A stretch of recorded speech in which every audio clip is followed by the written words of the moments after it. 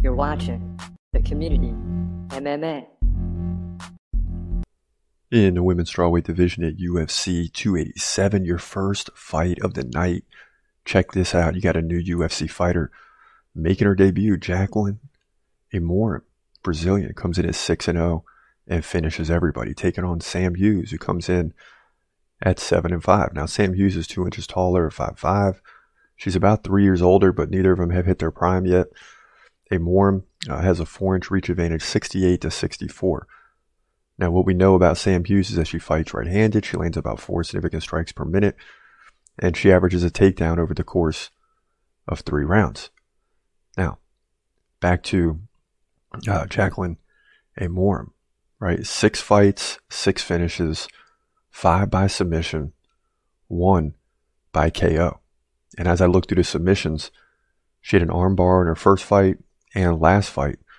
Other than that, she's won by knee bar, rear naked, arm triangle. So she's very well versed in the grappling department and in control. But she did beat Megan Owen by KO. The last 4 fights that she's fought at LFA 101, 110, 125, and 142. So she is getting some solid experience. But Sam Hughes is no slouch. 47% takedown defense could be a problem, and she lost to Pereira Rodriguez in her last fight. But she did KO Elise Reed. She beat Estela Nunes by majority decision and lost to another fighter on this card in Luana Pinheiro by decision. Overall, she's 2-4 in the UFC. So these are always tricky, and a lot of times I lean with the veteran, but not this time. Amorim is going to be an exciting fighter to watch. She's one that's going to be on the rise. I expect her to crack the top 5 of the women's strawweight division within the next 2 years. And she's likely to win this fight. I don't know if she'll get the finish, but she'll grind out the victory because she'll probably be a little nervous, especially on the big stage in Miami. But I look for her to win this fight at minimum by decision to remain undefeated and move to 7-0, 1-0 in the UFC. Women's strawweight division, UFC 287. In the featherweight division at UFC 287, you got Shailan Nawarandabek taking on Steve Garcia. Shailan, 39-10. A lot of wins, but a lot of losses too. Garcia comes in at 13-5. And when you look at Shailan, you'd say, okay, he's got 49 professional fights. He must be like 40, right? No, in fact, he's only 28 years old. It's wild. Steve Garcia, 4 inches taller at 6 feet. He's 30 compared to the 28 Shailan. So both guys not even really at their prime just yet. Garcia has a 6-inch reach advantage, 75-69. He fights left-handed. Shailan fights right-handed. In terms of activity, that goes to Steve Garcia, about 5.2 significant strikes per minute to 2.2 for Shailan, which means the takedown game is going to be important for him. He lands about 3 takedowns over the course of 3 rounds. So that could be equated to 1 takedown every round. Steve Garcia's landed takedowns at about half the rate. But Shailan only has a 40% takedown defense. That could be trouble. When you look at his last 3 fights, he's been pretty dominant, beating Derek Minner by KO in the first round, beating TJ Brown by decision on 3 takedowns. Also led in significant strikes. He beat Sean Soriano with 4 takedowns to get a unanimous decision. Now, he did lose to Josh Kulabayo in his first UFC fight, but that's been just about 2 years ago in May. So just under 2 years when he steps in the octagon was his first loss in the UFC, but he's perfect since then. Now, Steve Garcia, a.k.a. Mean Machine, 100% takedown defense, which may slide the takedown game back into his favor. When you see guys that get a lot of takedowns, they eventually pair him up against a fighter who doesn't give up any takedowns. So that's what you're trying to decide here. He beat Chase Hooper by KO. That's pretty wild. He lost to Mahashate by KO. He beat Charlie Ontiveros by KO. Lost to Luis Pena and beat Desmond Torres. So both of these guys are all over the place. But here's the deal. I mean, Nawarandabek is going to be around for a while. When it's all said and done, this guy might have 75, 80 professional fights. He's only 28 years old, and he's fighting his 50th professional MMA fight. We haven't seen this. So I'm not going against Shyamalan because he's won 3 in a row. Yeah, he lost to Kulabayo in his first fight, but he's won 3 in a row. He's learning how to get finishes. He's learning how to go to a decision and win the 3rd round. And although Steve Garcia is really good, I still favor Shyamalan now to win this fight, likely by decision. He's got to grind it out, though. I don't know how he's going to do it. That's why I have a tough time with his prediction. I'm not sure how he's going to do it because he's got to get some takedowns. Steve Garcia, 100% takedown defense. He's not going to outstrike Steve Garcia. So the takedown game is very important, and he's going to have to break the takedown defense of Steve Garcia with continual attacks. But he's that good at the takedowns, and I think he'll get the job done to move to 40-10, likely by decision, featherweight division, UFC 287. In a catchweight fight at UFC 287, you got Ignacio Bahamondes taking on Trey Ogden. Both guys used to win in Bahamondes 13-4, Ogden 16-5. Now let's get to it. Bahamondes 6'3" compared to 5'11" Trey Ogden. He's also about 8 years younger than Ogden, so keep that in mind. He's got a 4-inch reach advantage. Both guys fight right-handed. Now Ignacio has a lot of activity. He lands about 8.3 significant strikes per minute to 3.7 for Trey Ogden. Ogden's good for like 1 takedown over the course of 3 rounds. But Ignacio has a 95% takedown defense, so good luck with that. He's coming off back-to-back wins over Rong Zhu by submission and Roosevelt Roberts by KO. He did lose to John Makdessi, however, by split decision in a high-level, high-activity fight that was 124-112 in significant strikes in favor of Makdessi. No takedowns in that one. So that's where the 8.3 significant strikes per minute is mainly coming from. Now, on the other end, Ogden 100% takedown defense. So this is good news for us. This should be a great stand-up striking affair, high level. Now, Trey Ogden beat Daniel Zellhuber by unanimous decision. He landed 71 significant strikes, had 1 takedown, but he did lose to Jordan Levitt, who we know is a pretty good fighter, by split decision. So here's the deal. This is going to be a close fight. It'll be interesting to see how the catchweight factors into this fight, meaning they don't really have to worry about squeezing down to their normal weight. They'll have a few extra pounds, and I think all this favors Ignacio Bahamondes. I mean, the guy is a high-level striker. Ogden will try to shoot for takedowns, but he's got to be aware, I'm sure, that Ignacio doesn't give up takedowns very easily. But if Trey Ogden can't get some takedowns and slow the pace of Bahamondes, and this fight's going to be over. And that's what I think happens. I mean, Ignacio 100% takedown defense. I'm not saying it'll continue to be, or that it'll continue to be 100%. Actually 95%, meaning he stops 19 out of 20.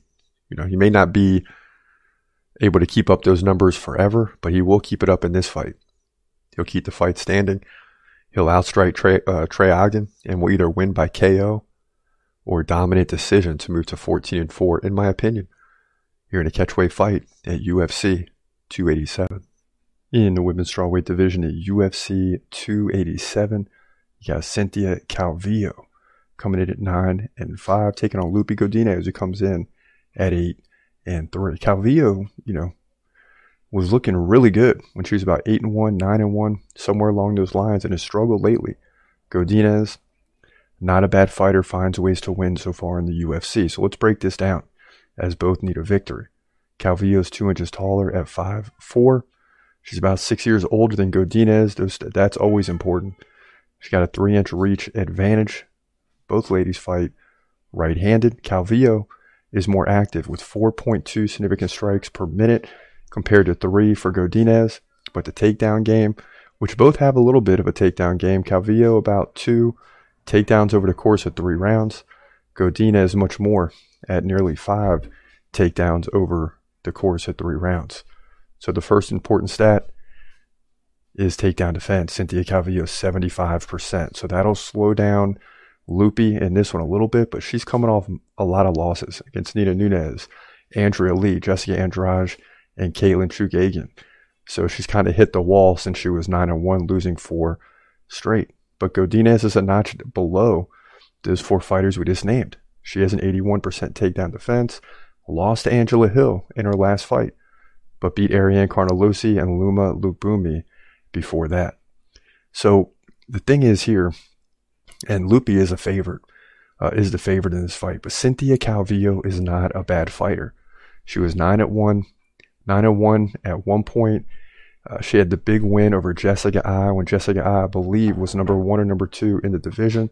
It jumped her way up, right, from like 13-1, and then she ran into some stiff competition and started to lose. But she'll get back in the win column. I think she wins this one, likely by decision. She's going to dominate this fight, though, to move to 10-5. She's going to do it with takedown defense, keep the fight standing where she has a major advantage in nearly 4.2 significant strikes per minute. So look for her to outpace Godinez by like 15 or 20 significant strikes. Lupi may have one takedown, win a round, but Cynthia Calvillo will win the fight. She'll be 10-5, in my opinion. Women's strawweight division, UFC 287. In the heavyweight division at UFC 287, you got a new opponent in Carl Williams, coming in 8-1, now taking on Chase Sherman, who comes in at 16-11. But don't let those 11 losses fool you in this one. He's 1 inch taller than Carl Williams. They're both 33 years old. Carl Williams has a 1 inch reach advantage, no big deal. Both guys stand right-handed. So here's where the differences begin. Sherman is more active, landing over 6 significant strikes per minute to Williams 2 per minute. So Williams isn't very active at all, but where he is active is takedowns. He lands about 6 over the course of 3 rounds, or it can be equated to 2 per round. Chase Sherman is a striker who better have good takedown defense. Carl Williams, 100% takedown defense. Chase Sherman, 66% takedown defense. So it's good, about average, I should say, but not great, and probably not good enough to stop these takedowns. In Carl Williams' first 2 fights, he landed 11 takedowns, 8 against Brzezinski and 3 against Jimmy Lawson at Dana White's Contender Series. So another Contender Series alum. Sherman lost his last fight to Waldo Cortez Acosta. He beat Jared Vanderlei, as he should, by KO, and lost to Alexander Romanov, Jay Collier, and Parker Porter. So this is going to be a really easy one for me. I do like the fact that Chase Sherman is active, but the bottom line is Carl Williams is just better. Coming out of the Contender Series, a lot to prove.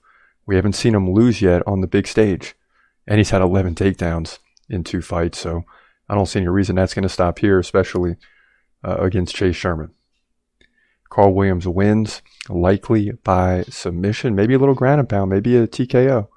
But either way, Carl Williams is going to move to 9-1 in this one in dominating fashion here in the heavyweight division at UFC 287.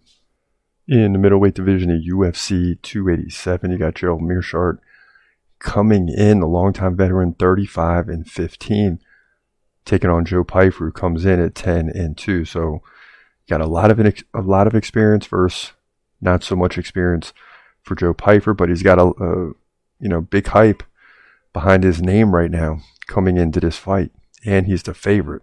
That's pretty wild. Joe Pyfer, 1 inch taller at 6'2". Of course, he's much younger than Gerald Meerschaert, 9 years younger. When you look at the reach, that favors Meerschaert, 78-75, so 3 inch reach advantage. Meerschaert fights lefty, so keep that in mind. Joe Pyfer stands right-handed. When you look at significant strikes per minute, both guys kind of slow pace because they're looking to land takedowns too. So Pyfer leads in that area barely, 3.5 significant strikes per minute to just about 3 per minute for Meerschaert. Both guys over 2 takedowns per fight or over the course of 3 rounds. So they're both likely to get 2 takedowns each, or expect this fight to go to the ground at some point should it go 3 rounds. Now Meerschaert, 29% takedown defense. That's going to be a problem for sure. That's stunning that it's only 29%. Now he's coming off the win against Bruno Silva by guillotine submission. He lost to Christoph Jocko by decision. He beat Dustin Stoltzfus, who beat Joe Pyfer, beat him by submission, and Mahmoud Muradov by submission. So, and again, you go back to the Hamza fight, Hamza Chimaev, right? He's won 4 of his last 5 fights since then, only losing a decision against Christoph Jocko. Now, Joe Pyfer, as I told you, lost to Dustin Stoltzfus by first round KO, but he's come back and won the last two against Ozzy Diaz and Alan Amadovsky, both by KO. So, a lot of hype behind his name, but the bottom line is, and it's crazy that Meerschaert is the underdog, right? But in a common opponent, Meerschaert finished him. Joe Pyfer got finished. So, and I like the fact that Meerschaert's standing left-handed. I like the fact that Meerschaert is strong. He's going to shoot him for takedowns. I just think the experience here for Meerschaert is going to shine. I think he wins his fight by submission or by decision to move to 36-15, in my opinion. He's going to limit Pyfer on those significant strikes and land some takedowns. So look for him to control this fight to get the win. Pyfer falls to 10-3, middleweight division, UFC 287. In the women's strawweight division at UFC 287, you got Michelle Waterson Gomez coming in at 18-10, taking on Luana Pinheiro, who comes in at 10-1. And this is going to be a tough prediction. Gomez stands 1 inch taller, 5'3". She's about 7 years older, right? She's 37, Pinheiro 30. Both have the same reach. Both fight right-handed. When it comes to significant strikes per minute, that favors Pinheiro, who lands about 4.5 per minute compared to 3.6 significant strikes per minute for Gomez. Now, the takedown game also leans toward Pinheiro. She's had 7 takedowns in the last 2 fights. Gomez lands about 1 takedown every other round. So Luana Pinheiro's got the advantage in that department. Now, Michelle Waterson Gomez was dominant when she first entered the UFC. She won 4 in a row, then lost 2, then won 3.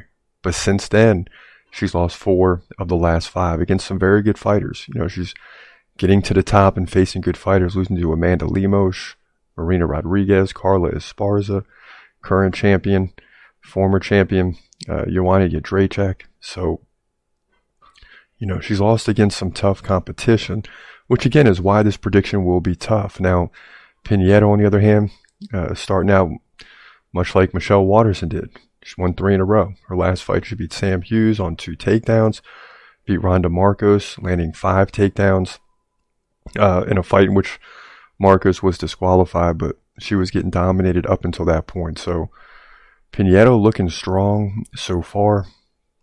She is a slight favorite, but I'm just concerned because I think a lot of people were doubting Gomez. I mean, yeah, she's lost 4 of the last 5, but it's against high-level competition, and we don't really know how good Luana Pinheiro is just yet. However, I do think she's going to sneak out a victory in this fight. But there's going to be a point in this fight, almost like when Hamza fought Gilbert Burns, where you had a round there where it didn't look good for Hamza.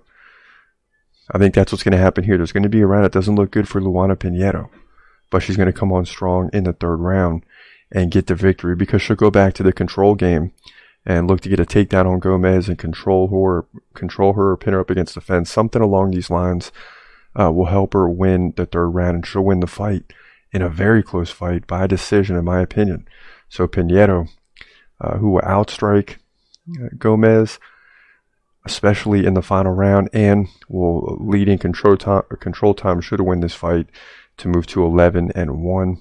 Gomez will fall to 18-11, women's strawweight division, UFC 287. In the middleweight division at UFC 287, you got Kelvin Gastelum. Finally, we get to see this guy fight this year. He's 17-8, taking on Chris Curtis, who comes in at 30-9. So this is going to be a toss-up fight because both fighters very good and pretty much even in the odds for entertainment purposes only. Curtis, 1 inch taller at 5'10". He's got a 76-inch reach compared to 71 for Kelvin Gastelum. He fights right-handed. Gastelum fights left-handed. Now, Chris Curtis is much more active, landing about 5.8 significant strikes per minute to about 3.5 for Kelvin Gastelum. So he's landing well over 2 more significant strikes per minute, or 30, over the course of the fight. Now, the takedown game goes to Kelvin Gastelum, but he only lands like 1 takedown over the course of 3 rounds. So when you look at the stats, I mean, you got to go with Chris Curtis, but for some reason, a lot of people like Kelvin Gastelum in this one, so we better dig a little bit deeper. Gastelum, 62% takedown defense. Now, he struggled lately, losing to Jared Cannonier and Robert Whittaker, two of the best fighters in the division, clearly. However, he did beat Ian Heinisch. Before that, he lost to Jack Hermanson. So he's lost 3 of the last 4 and just struggling. Now, the Action Man, a.k.a. Chris Curtis, 100% takedown defense. That's an important stat. He's coming off the win over Joaquin Buckley by KO. He also lost to Jack Hermanson, trailed 100-43 in significant strikes. In that one, Jack Hermanson beat Gastelum in just about a minute in that fight. Now, Curtis also beat Rodolfo Vieira and Brendan Allen. So he's won 3 of the last 4. So Curtis has a little bit of momentum coming into this fight. Gastelum, on the other hand, has been struggling, but against some really good fighters. So we got to keep that in mind. And to me, that's why this fight is even. Yeah, Kelvin Gastelum is struggling. Yes, Chris Curtis has some momentum, but the competition isn't nearly the same. With that being said, I still believe Chris Curtis comes in here and gets the win. Now, rounds 1 and round 2 will probably be split. It will come down to round 3. I think Chris Curtis will continue to do a good job in round 3 for sure of defending the takedowns. He may give up one in rounds 1 and 2, or the round that he'll lose, because Kelvin Gastelum will take him down and control him, but he'll make it through. In round 3, in my opinion, is when Chris Curtis takes over. That's where that significant strike advantage of 2-1 will start to take. We'll start to see that take over in round 3. And to me, Chris Curtis just pulls away in this one to get a unanimous decision victory, in my opinion, to move to 31-9, middleweight division, UFC 287. In the bantamweight division at UFC 287, you got Raul Rosas Jr., the 18-year-old, 7-0, taking on Christian Rodriguez, who comes in at 8-1, and not a bad fighter in his own right. Now let's get right to it, because Rosas Jr. is 2 inches taller at 5'9", but he's given up about 5 inches in reach, and that's going to be normal in a lot of his fights. He's a switch stance fighter. Rodriguez stands right-handed. So far, after just a few fights, Rosas Jr. only lands about 1.3 significant strikes per minute, compared to about 3.3 per minute from Rodriguez, but that's because he lands takedowns, landing over 1 takedown per round. And usually once he gets a takedown, his opponent's not getting up. Rodriguez, not much to speak for in that department. And one of the biggest stats here is the takedown defense for Rodriguez, just 56%.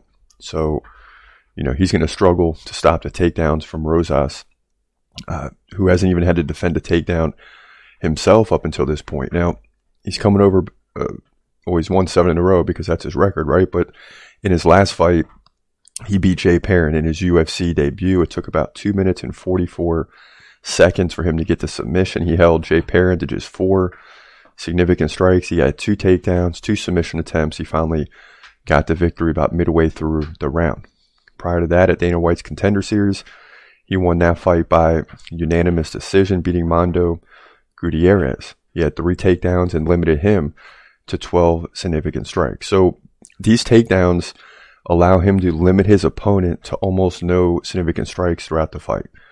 So when you look at an opponent's significant strikes per minute and you say, hey, this guy's going to outstrike Rosas. No, because Rosas is going to take him down.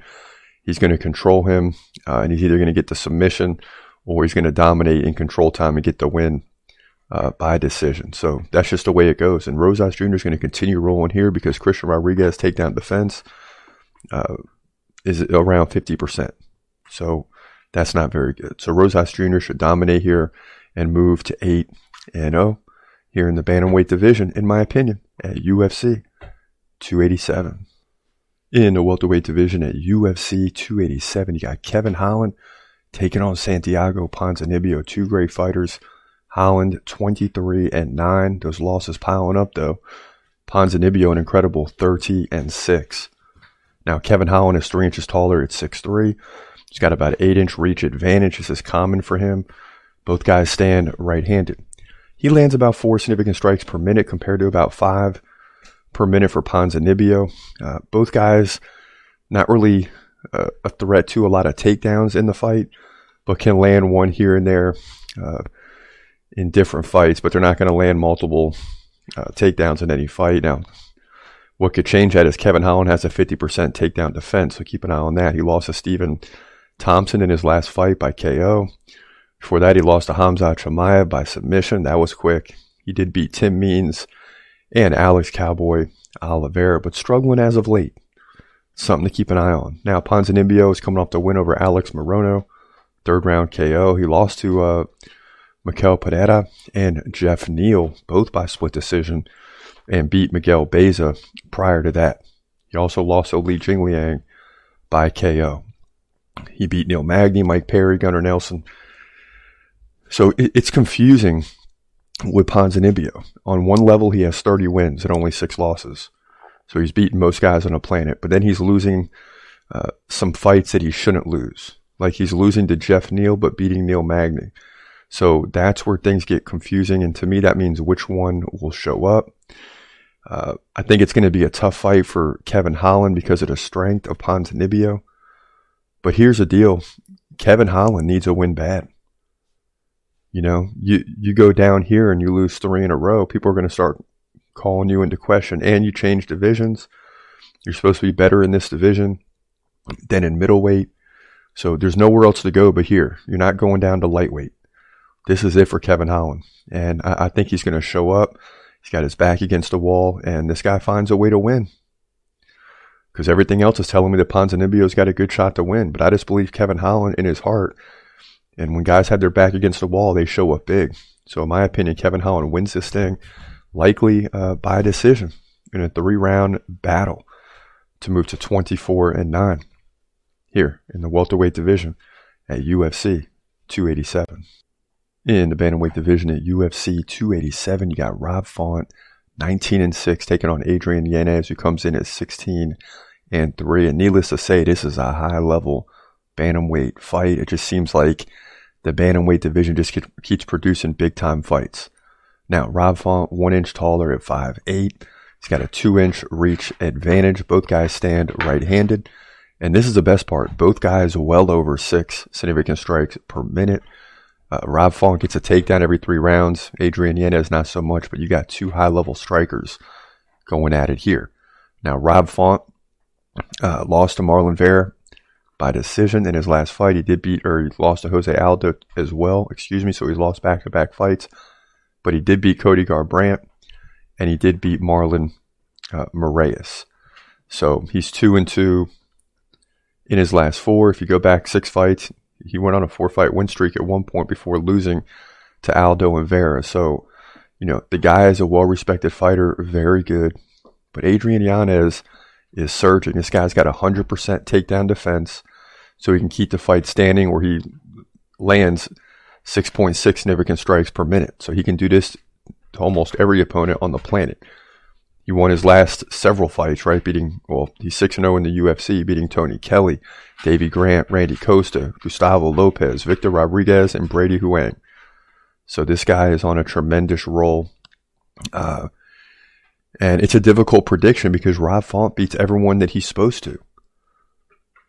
And, you know, how good is Adrian Yanez? Well, you're going to find out in this fight that he's very good. And although Rob Font is a good fighter, Adrian Yanez is on the come up. This guy's won 6 in a row, at least in the UFC. He's undefeated. And he's getting his best competition yet. But I don't see any reason to believe that he doesn't keep on rolling here. I mean, the guy's just a high-level striker and can defend the takedowns. And in the bantamweight division, that's a lot of times the key to victory, much like the lightweight division. There's going to be some scrambles. There's going to be a lot of striking, maybe a finish by submission or KO, but it's just high level, and Adrian Yanez seems to have all the pieces to the puzzle. So in my opinion, he wins this thing by decision in a very close fight. He'll have to win round 3. But in doing so, he'll move to 17-3, bantamweight division, UFC 287. In the welterweight division at UFC 287, and this is a big one, Gilbert Burns takes on Jorge Masvidal, who finally returns. Now Burns, a Brazilian, 21-5. Masvidal, the American, 35-16. Both of these guys, veterans of the game. Now Jorge Masvidal, 1 inch taller at 5'11". He's got a 3-inch reach advantage, 74-71. Both guys fight right-handed. Now, Masvidal, 4.1 significant strikes per minute to 3.4 for Gilbert Burns. Takedown advantage the other way, though, to Gilbert Burns. 2 over the course of 3 rounds. You're looking at potentially 2 or 3 takedowns in this fight if you can get Masvidal down. Masvidal lands about a takedown and a half every 3 rounds, or 1 every 2 rounds. So that's what we got. Burns, weak takedown defense, 47%. But in his last fight, he dropped Neil Magny with a submission quickly. But he's just on not even on a win streak, just won the last fight against Magny.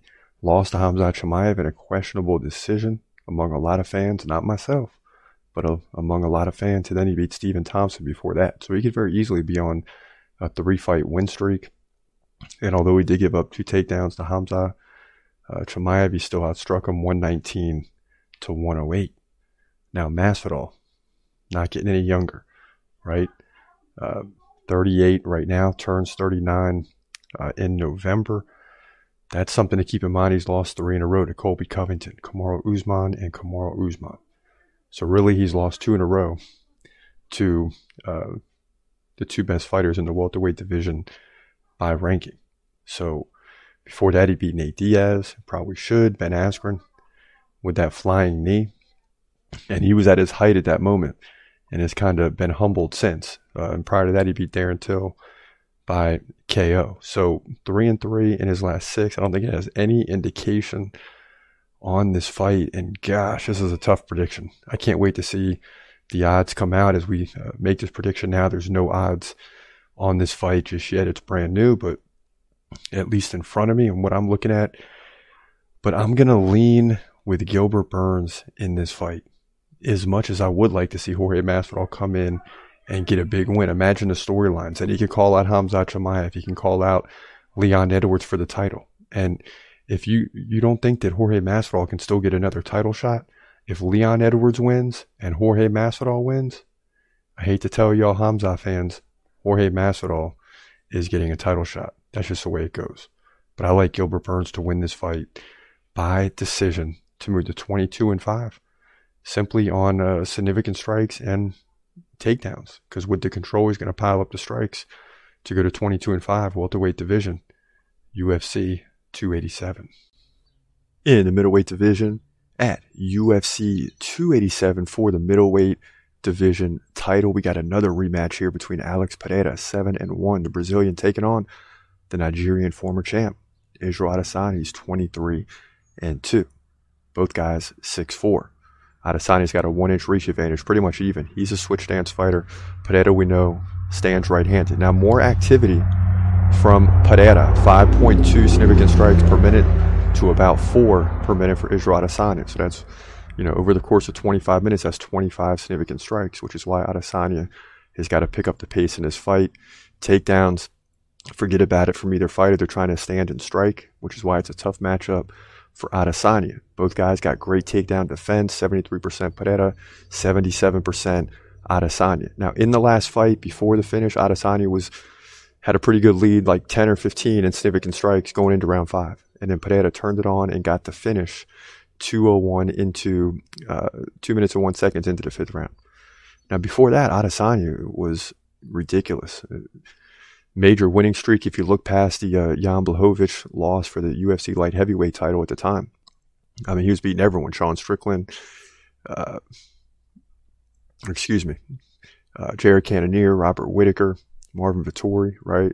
He lost to Blachowicz. Before that, he beat Paulo Costa, Yoel Romero. But he hasn't had a finish since September 26, 2020. And I'm thinking he's either got to get the finish here, or he's just got to have a ridiculous pace, shooting for 150 to 200 significant strikes, and just continue to work and not be worried about running out of gas. He's got to be in great shape, and he's got to just frustrate Pereira, who is a real slow-paced fighter. Even though he's got 5 significant strikes per minute, kind of lulls you in. But you got to have activity and not let him be comfortable in his shoes. And if Adesanya does that, I think he takes the belt back. And that's exactly what I think is going to happen. That's my prediction. A little bit of delayed on this one because I had to really think about it. A lot of times we do it on the fly, and we are now, but I really believe Adesanya is going to go in there and find a way. I mean, he's a specialist in this area. Tough matchup with Pereira. The fact he beat him 3 times now, but that won't matter in this one. Adesanya wins, likely by decision, to move to 24-2 and get the belt back. And then we all got to hope there isn't another rematch. But that's the way it goes down here in the middleweight division at UFC 287.